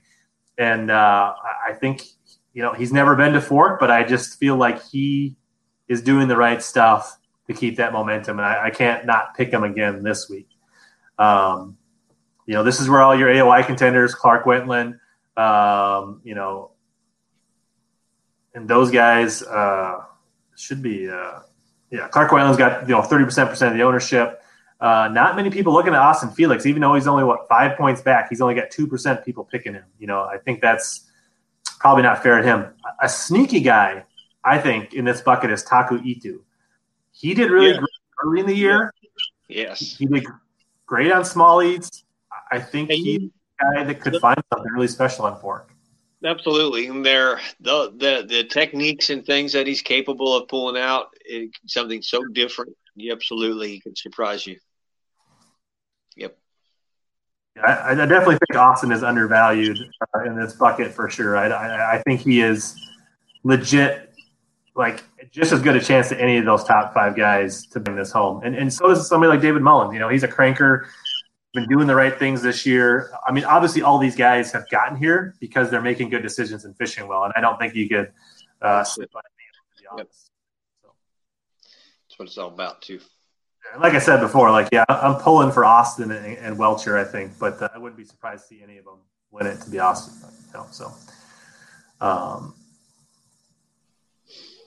How could you not pick Wentland? I don't know.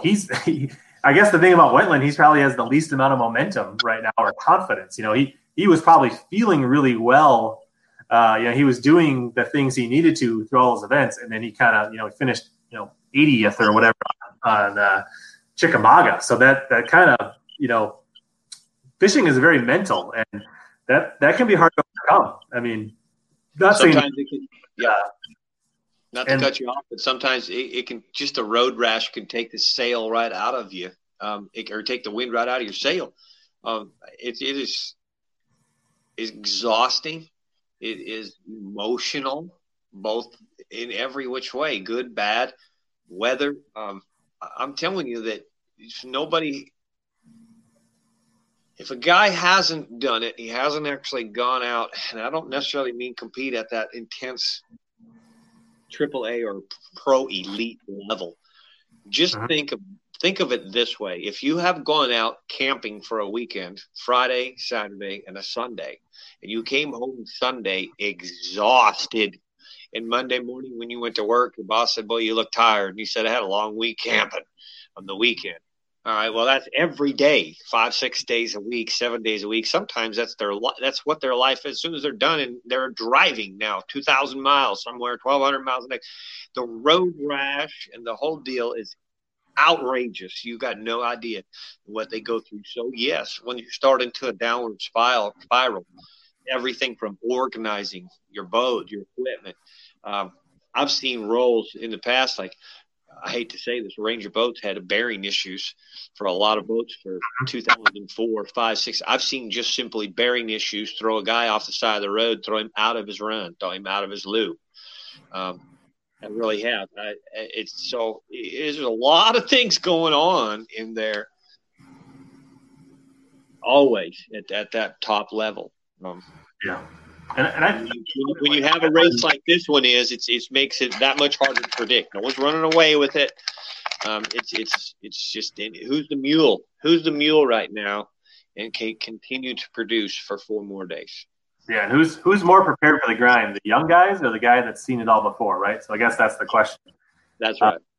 Yep. And I feel like a little bit Clark was kind of getting by. Like he had some real struggles on Guntersville, and he kind of like just found something just in the nick of time and caught him. And I don't know if that's the meant to be factor, or does that show that he was falling off? I don't know. You could read it either way. So you can read it either way. And again, a guy like that is so incredible that all of a sudden, you just could find one little piece of popcorn in the trail, and it turns everything around, and the momentum changes instantly. And it's really it's a train that maybe doesn't fueled up right now, but it could certainly be fueled up. Yeah. And I mean, I've had many times where even just with my gut, compare it with clients where it's 1 PM and I've only got a couple hours left and I am exhausted and I can't give up because I've got a couple hours. And I tell myself, I wish I could go home, but all right, I haven't fished that spot over there. I got 2 more. The heck, we're going to go kill an hour. The heck with it. And I pull up on a point and dong, dong, dong, dong, dong. I never saw it coming. It's just that variable with somebody that's at that level. It's coming. Yeah. So Bill Gibson says being mentally tough will beat physical or being younger. Well, I think the thing we have to worry about is that some of these young anglers are both, right? They're both physically and mentally tough, I guess. So we'll see if Clark. They're taking this very seriously as an athlete, and they are eating healthy and they're drinking the right things. And when I was young in my days, we'd go to fish the U.S. Open or whatever, and guys would go party in Vegas and drink beer till midnight still, and 2 of them were hungover, didn't end up entering the tournament. No, this is again, they're there to feed their families. They're going to be serious, and these young ones are literally primed, healthy stamina that will run circles around the old schoolers, and they have the mental capacity to grind. They know it's a grind, and that's what they do best. Yeah, awesome. Yeah, I think I think I had like 87 or 89 pounds for my winning weight, so I'm a little more optimistic, a little more hopeful to see it. It's probably a little bit. If it opens up just a little bit, you'll be right. If the backwater, and I'll say it this way: if it opens up, it means the backwater fish will move in, and they'll be catching fish in the backwaters. If they're catching fish in the backwaters, you're going to see a little better sack. If the backwaters are sour, it's going to be a long tournament. It's going to be a long tournament. There's only going to be a handful of guys that get on it. Yeah. Mickey says, tally, hot, hot, hot. Yeah, I definitely could see him throwing that Thunder Cricket and catching some quality fish on the Thunder Cricket for this event. Yep. No doubt. Again, though, it's going to be very specific. It's not all over. You're not going to have 20 guys throwing the Thunder Cricket with 20 sacks. You're going to have one guy who found a hole, a ditch, a drain, something that was just with a stack of fish in it, and he's going to catch. Do you think anglers will have to manage their fish in this event? Yes, and potentially the fish are going to be moving. They'll be gone. They'll catch them on one day. They'll be gone the next. But this isn't like June Texas Fest back in the day where you just sit on a spot and just wail on.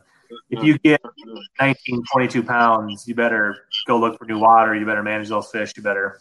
Instead, if you're running brush piles, you don't want to take more than 2 fish per brush pile because that's only going to hold 3, 4, 5 big. You pull up on one brush pile and catch one big fish off of it, catch a 7 or 8 pounder, just leave it. Don't fish that brush pile anymore because there probably is another one there. But yeah, it's you're going to definitely have to manage your fish. Yeah. Bono Fishing asks, since Matt Robertson won on Cherokee, that is a classic entry. Yes, so as long as he finishes the season, I don't remember if that was the last one or not, but that puts him in the 2021 Classic on Ray Roberts. That does not qualify him for an elite invite. He has to finish in the top 4 in the points to get that elite invite. So he's got I think he's in good position to do that, but he still has to finish, I think. Yeah. Does the timber and fork play a big role for anglers that know the ins and outs after practice? They know.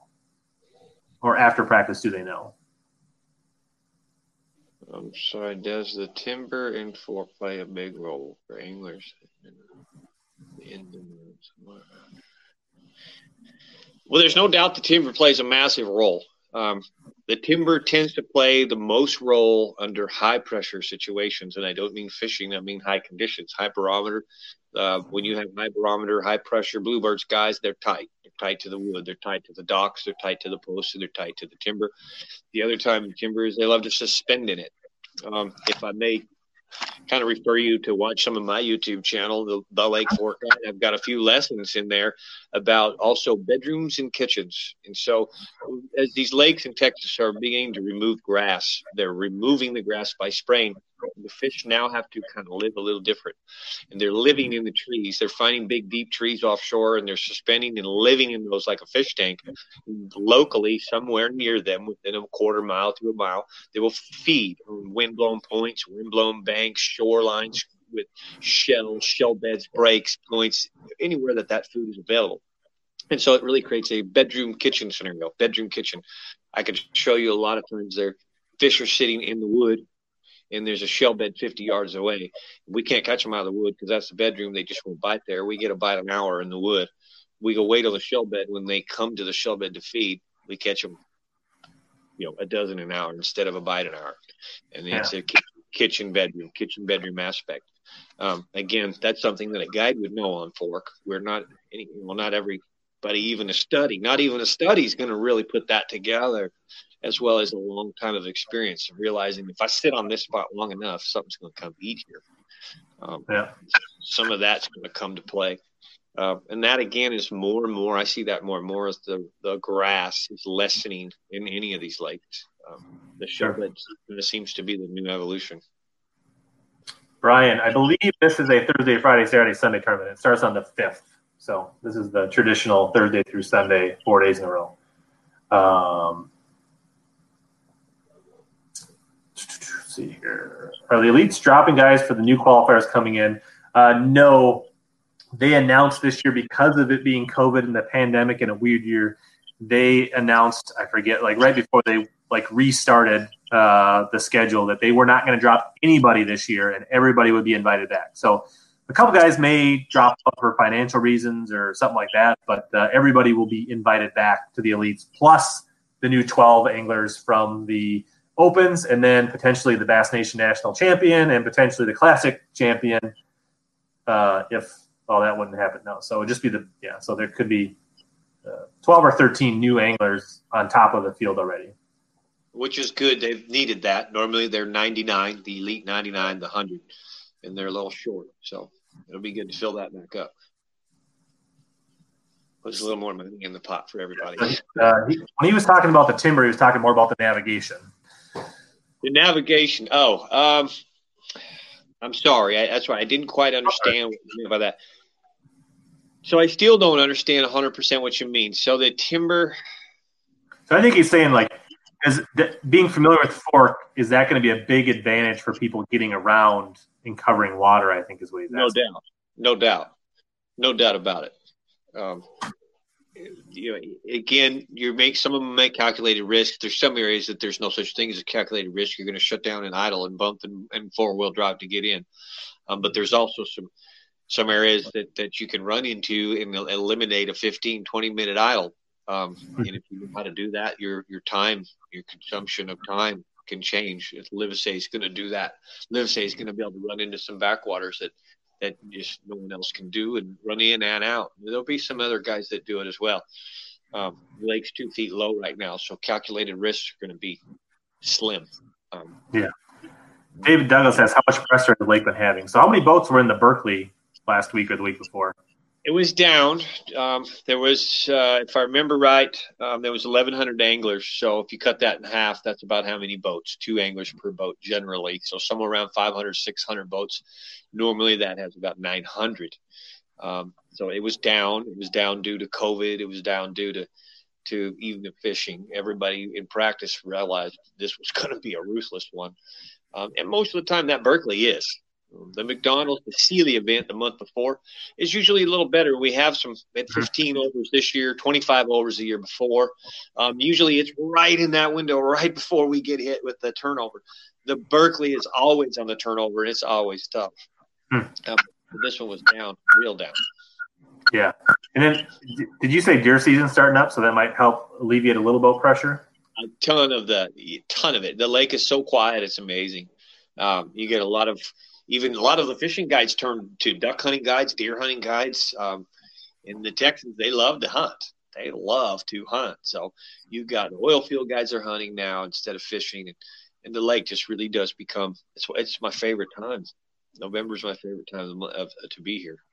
Now, of course, Gabe's checking in. He's on vacation. He said he's definitely going to check the playback. He says you appear to be a great guest. That's good. Yeah, good call, Brian. You can always check out the podcast version at work. I'll have that up tomorrow. Do the bridge pilings ever hold quality fish?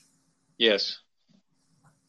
There's no doubt. It's time of year. Generally for the bridge pilings, what I look for is when the crappie are on the bridge pylons, the small crappie. If you see the crappie fishermen having success with big keeper crappie, then there's probably some giant bass, teenage class fish. But generally it's when the smaller crappie are on there, then they're loaded with bass. You bet.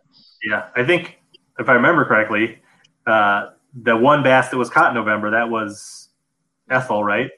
Yeah. And that was caught off a bridge by a crappie fisherman. That's right. An 18 or 17 pounder, right? Or something like that. 18.3, I think. Or no, Ethel was 17 something, if I remember. Yeah, right. she was high 17s when she was caught. Then she got to be 18 something in captivity, I think. Something like that. Yep. And that was caught by Mark Stevenson. Beautiful fish. And yep. Yeah. So Jose, what's up, buddy? He asks, what do you think big bass will be this week, if you had to guess?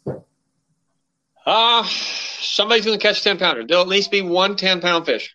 Nice. That would be sweet. There'll at least be one. Now, I say maybe two, but there'll at least be one double-digit fish. I would almost bet on that.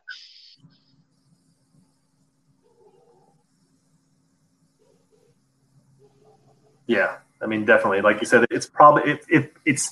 You said the lake is quiet, but it's still probably. I mean, it's quiet for Fork, but it's still a ton of boats out there. It's still the highest pressured lake in the world. It gets the most volume of pressure, no doubt. I mean, it's got to be right up there with Gunnersville and those lakes. I mean, right on par. And if you add the crappie fishermen, the cat fishermen that are out there now, the local fishermen that, again, there's a lot less locals now because they're hunting, but it is definitely, it gets you share pressure. Yeah, cool. Awesome. So let's just cover quick. We talked about Mike McFarland at the lake. What is the best way for people to get a hold of you? Like, how do people reach out to you? You can private message me. You can call me straight at my number, 602-826-1524. I don't mind that direct calls. Typically, if I'm with clients, I will not answer, so just leave me a message. But you can find me on Instagram, thelakeforkguide.com. My website is two different accesses to it, McFarlandFishing.com or thelakeforkguide.com. I have also a Facebook business page, which is the Lake Fork Adventures Guide Service. And then, of course, my regular Facebook, which is full. I got 5,000 friends, Mike McFarland's. Don't try and find me there. It's pointless. I do share a little more fun stuff there, personal life things there. But the fishing stuff is Lake Fork Adventures Guide Service, the Lake Fork Guide on Instagram, the Lake Fork Guide on YouTube. You'll see more than you need right there. Yeah, and if he didn't convince you that he knows a little bit about Fork tonight, just go watch a couple of videos of his, and you'll know. I love the lake. I'd like to, if we're getting probably near the end, I want to share a really cool story with you that put the fangs in for me. So I had a lifetime of fishing on the West Coast, 40 years. I was guiding there, and I guided for just anything, any and all freshwater species.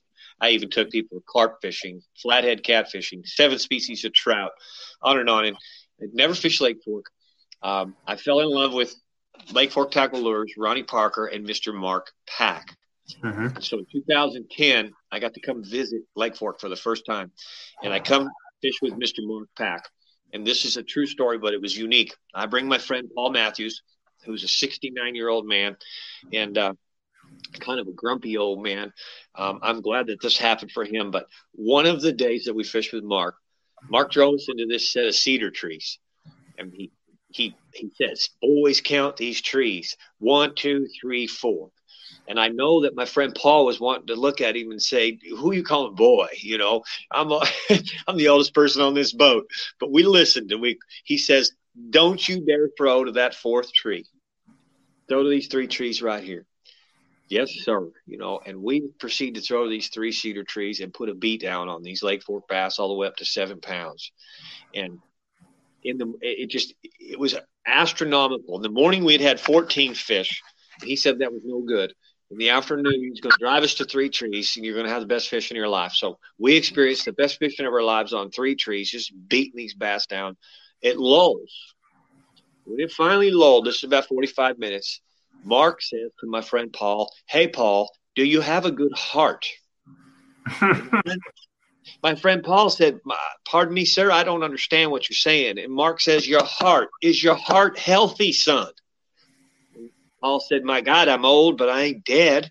And Mark said, "Okay, then go ahead and throw to that fourth tree." My buddy threw to that fourth tree and on call caught an 11-pound, 7-ounce Lake Fork stud. And I looked at Mark Pack when that was all said and done, and I said, "Sir, you can call it." And he said, "Michael, once you paid your dues on this lake, you will be able to call it from time to time." I knew that big fish lived in that tree. He said, we'd have thrown to it right away. All the other fish would have got on those baits. She'd have got alerted. So I wanted to catch all those fish until they got beat up. Then she was vulnerable.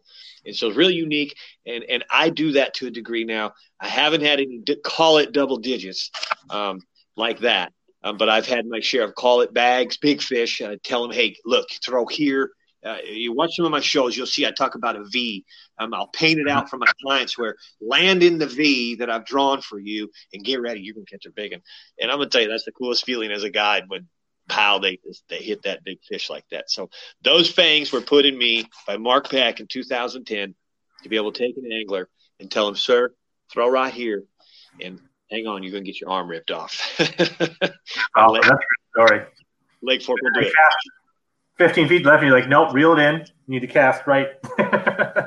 And that happens sometimes too. It does. Sometimes it can be just 1 foot off, and that bigger fish is not going to go get it. But yeah, that's what we do best. I love to take people fishing. I love more to see them catch fish. Yeah, that's awesome. So what? How busy? I mean, how many days a year are you guiding? So February through July, I'm 6 days a week. I do not guide on Sundays. I rest on Sundays and I pay respect to the Lord. So I do not guide. I don't mean I can't fish and stuff with friends or picnic, but I just don't make money. I don't guide on Sundays.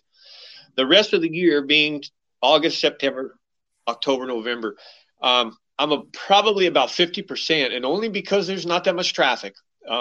Again, I hope the elites really showcase the world that now you got a lot of eyes on it. I hope they catch them well. All lakes go through ups and downs and funks. There's nothing wrong with a little tough fishing window in the summer, late summer, fall. I would like to see a little more business for all of us here in November and December. It fishes a little slower, but again, there's less traffic and it is fun out there. And my dad said something to me years and years ago. He said it real clear. He said, "Son, nobody said fishing was catching. And if you have to catch to have fun fishing, then fishing ain't for you. Fishing is the fun part. Catching is the bonus." In the old days, we went fishing for food. We didn't catch, we didn't eat. Yeah. Today, that's not why you're there. So remember why you're there. Enjoy the whole thing. If you enjoy the scenery, you enjoy the boat, the comradeship, the nice equipment, then all that other stuff just kind of falls in play, and you tend to find more success than when you all shouldered up, forcing it, saying, "I got to catch a fish or I'm not going to enjoy today." And again, you asked a question about clients in the beginning. 90% of them are just there to have a good time, be treated right, respected, and put first. That's it. Your waitress doesn't sit down and share your bacon when she serves you breakfast. So your guide, in my opinion, shouldn't be catching the fish from your fishing hole that he took you to. That doesn't mean he doesn't catch one with you, maybe a fish with you, have fun with you, teach, etc. But he goes into a spot, catches 10 of the fish, and leaves you with 2. That's like taking you to Dunkin' Donuts, and he ate all the donuts. You're not going to guide me to Dunkin' Donuts no more, buddy. Yeah. Follow it. So there's a really unique deal about being a fishing guide. I think it takes an individual character to do it. And I recommend if you come to a place like Fork that you pick multiple guides throughout the years if you're going to do it. There's more than one way to skin this cat. And you can see some different things. You're going to have a little different character and learn. That's probably the best point, my point. Learn something when you're out there. If you learn something, you make yourself a better fisherman. And those are my best rewards. When I have a good day with a guy like yourself, we catch some fish, we teach you something, but 2 months later, you text me or show me a picture of something you learned with me and improved your fishing that you took somewhere else. And now that we made this be this. Yeah, absolutely. That's awesome. Yeah, I really feel like your channel, it's very fork centered, but you're very similar to me where I like my tagline in my videos is to help you catch more bass and suck less. So that's, I'm not here to do, fishing challenges and weird things. And I really just want to show you how I catch fish and hopefully give people nuggets that they can take home and catch fish too. That's exactly it. Yep. I'm not trying. I mean, I do my share of talking about things for you to purchase and buy, but you can tell I'm not pushing it. I'm not trying to sell it. I don't make any percentage off anything that I do. I tell you that my rod line, I don't make any money on that. It's what I truly use. And for me, for Mike McFarland, I am best, and I've learned this. I'm almost 50 years old. When I have conviction, when it's real, when it's truth, then I can look you in the eyes and tell you need to use this. I do. Yeah. And I'm not capable of putting much conviction behind, BS. Just not. Yeah. Sycamore says he'd rather spend 4 hours on a boat and not catch anything than take a double bogey on a par 4, he says. It happens. Trust me. The last few weeks, I'm very honest. You go back and look and you'll see. Not many guys will tell you when they zero.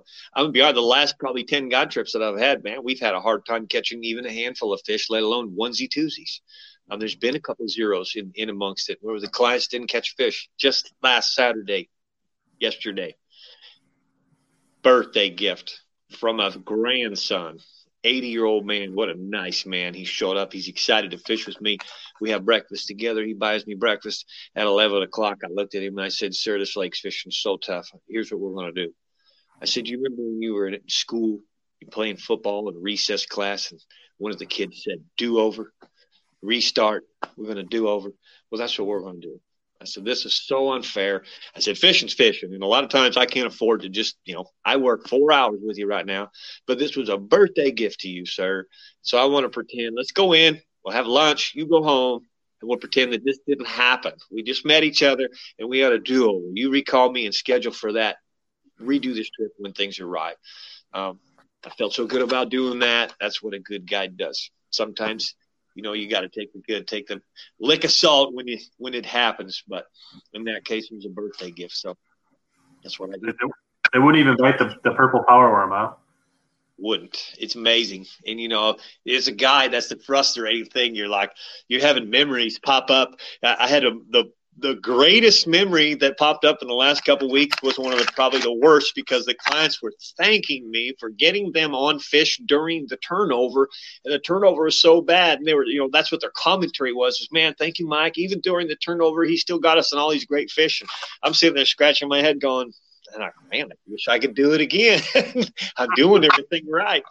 And then of course, just off a whole other subject, back to that live scope and all that. Some of my friends that do have it are telling me, Mike, they're there. And I know they are. I'm seeing them on my down scan. I'm seeing them on my side scan. I'm fishing where they are. That's what I do best. Without too much arrogance, because I'm not an arrogant guy, to display some serious confidence. That's something I guarantee as a guide. I guarantee that you're safe. You're going to enjoy. You're going to be treated right. But I also guarantee you that I put the boat where they are. If you throw a stick of dynamite, you're going to go OMG 90% of the time when you're with Mike McFarland. Whether they open their mouth and we put them in the boat, that's a whole different game. But I'm best. I'm best at putting that boat where they are. It's what I do best. That's what makes a fishing guide. And so they can be real frustrating when you know they're there. And I guess it's like putting your 3-year-old in a high chair and you've got all the baby foods out and they will not open their mouth. No matter how much you airplane and make boat noises. Yes, but you can have the butterscotch. It don't matter what you got. They ain't open their mouths. You just open their mouths. Bono Fishing asks, I think you have a list of lakes you guide on. It's mainly Fork, but do you do like Athens and some of the other ones? Or? Yes, I actually do. I guide on Athens. I guide on 7 surrounding lakes. Including Sam Rayburn. I will do Sam Rayburn, but it must be multi-day only, and it's scheduled more than advanced time. 3-day minimum on Sam Rayburn. I do Lake Athens. I do Quitman. I do Holbrook. I do Lake of the Pines, which is one of my favorites. I love that lake. It's a beautiful lake. It's all pine trees for the whole lake. It's just gorgeous. You talk about a scenery. If you can't enjoy that boat ride in that lake, you're missing out. I There were 2 power plant lakes that were really good, Monticello and Lake Welsh. They've closed Monticello, unfortunately. So we still do Lake Welsh. And that's a lot of fun. I really will push that one in December, January, because what I'll do is I'll sell you a full day trip still. We'll run to the power plant lake, fish the morning there, get our arms pulled, catch some fish up to 4 pounds, and then fish the fork in the afternoon and hope for that one big giant shearlunker bite. Cool. It's a really fun trip. Yep. So it sounds like if a guy that's a little bit serious wants to brave little elements and beat the crowds, mid-November to Christmas, come down. You probably don't have to book way out in advance. You can be a little bit last minute. You can, you got some vacation time to burn. It's a good time to look at it. It's absolutely, you're right. You're spot on. And definitely openings. It's a good time to even pull your own boat down because there's less traffic. Right. Spend a day with me or a guide on the lake. Even if I'm booked, I do refer to a half a dozen really good guides that I work with. Spend one day with a guide in this lake. That's the thing I'd like to make sure I tell you. Sure. If you spend one day and you listen to what the guide teaches you, of course, one of the reputable guides, after that, you don't have to fear Lake Fork. So many people fear bringing their own boat to Lake Fork. One day with a guide, get you the guide lanes, and you'll be very comfortable. You'll know what to do, and you can fish Lake Fork on your own. Nice. Yep. Good tip. We used to do that all the time back in the day. Yeah. Awesome. Well, man, this is almost 2 hours, and I enjoyed it. Like I said, we could probably get another 2 hours, but Sunday night. Like I told you when I started, before we actually hit the live button, we got to talk, and I'd be here till midnight. This is probably what I love the most. When I was with Lucas Oil, I really thought at some point they were going to make me their head spokesman. Maybe they'll come back around and do that because I just love to talk fishing. So you can fly me all over the world, and I will never stop talking about fishing. So I'm not addicted. I'm afflicted. Yeah, same here. I mean, this is the normal. Like, honestly, the people that have watched the live streams, have been part of my channel for a while. No, this is the normal. Like, we're like, oh yeah, we'll talk about this, and an hour or 2 hours later, like. Yeah. Gary was on with Gary Dobbins last week, and we went over 2 hours easy, and like we could have went. Gary. Yeah, Gary is one of my greatest friends. In fact, when I received my Sportsmanship of the Year award through the One Bass, I had been disqualified on day one of the U.S. Open for my co-angler not having a fishing license, and it was really, really kind of a bummer. But it ended up being a very beautiful thing, and Gary was one of the ones that kind of pushed through all that with me. It was neat. So great man right there, he is. Yeah. So great. I appreciate you. Thank you so much for having me. Yeah, I think we covered everything. If you missed any of it, all the links to his YouTube channel and his website will be down in the description below, as long as discounts to Omnia and all that stuff, and the podcasts are coming up. So cool. We'll look forward to talking to you and look for ways we can interact in the future, Mike. I took a chance. I was pretty sure you were going to be a good guest based on seeing your channel, and I don't think I was wrong. And I think the viewers appreciate it. So, thank you very much. Hey, sometime if you're ever around, we got to go fishing together. We'll go on me, no charge. Yeah, I would love to. I got to get back down there, and maybe I got to get down and visit my dad on Falcon. So maybe I know Falcon too. Now I know Falcon. I only guide Falcon in the summer. If you can get me to go down there, it's so doggone hot, and I'm getting too old for it. But I have 43 waypoints of the offshore rock piles in Falcon. Mm-hmm. I even have the waypoint of where Paul Elias caught all those big fish on the big worms. And sometimes in the middle of summer, I'm going to tell you talk about some beat downs. But it's 140,000 degrees down there, and it's hard to go down there anymore. All right. Well, awesome. We'll definitely keep in touch. Hey, Thanks, everybody. Make sure if you're new to the channel, like, comment, subscribe, and as always, here to help you catch more bass and suck less. Appreciate you, man. You ready? Showtime. On May 3rd, summer starts with The Fall Guy. Let's do it later. Let's drink a spicy margarita. Make some bad decisions. Yes.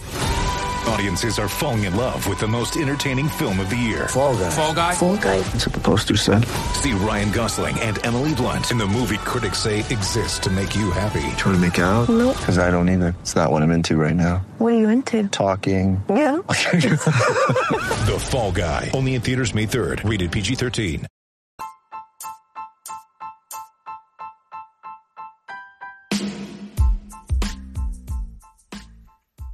As always, thanks to all of you that hung in till the end of this podcast. This has been another episode of Hellabass Bass Fishing Podcast Experience. Please consider sharing this with any of your bassin buddies and friends. This is the best way for podcasts to grow is through word of mouth. Also, don't forget to search Hellabass on Instagram, YouTube, Twitter, or just about anywhere else so that we can connect in more ways. As always, here to help you catch more bass and suck less.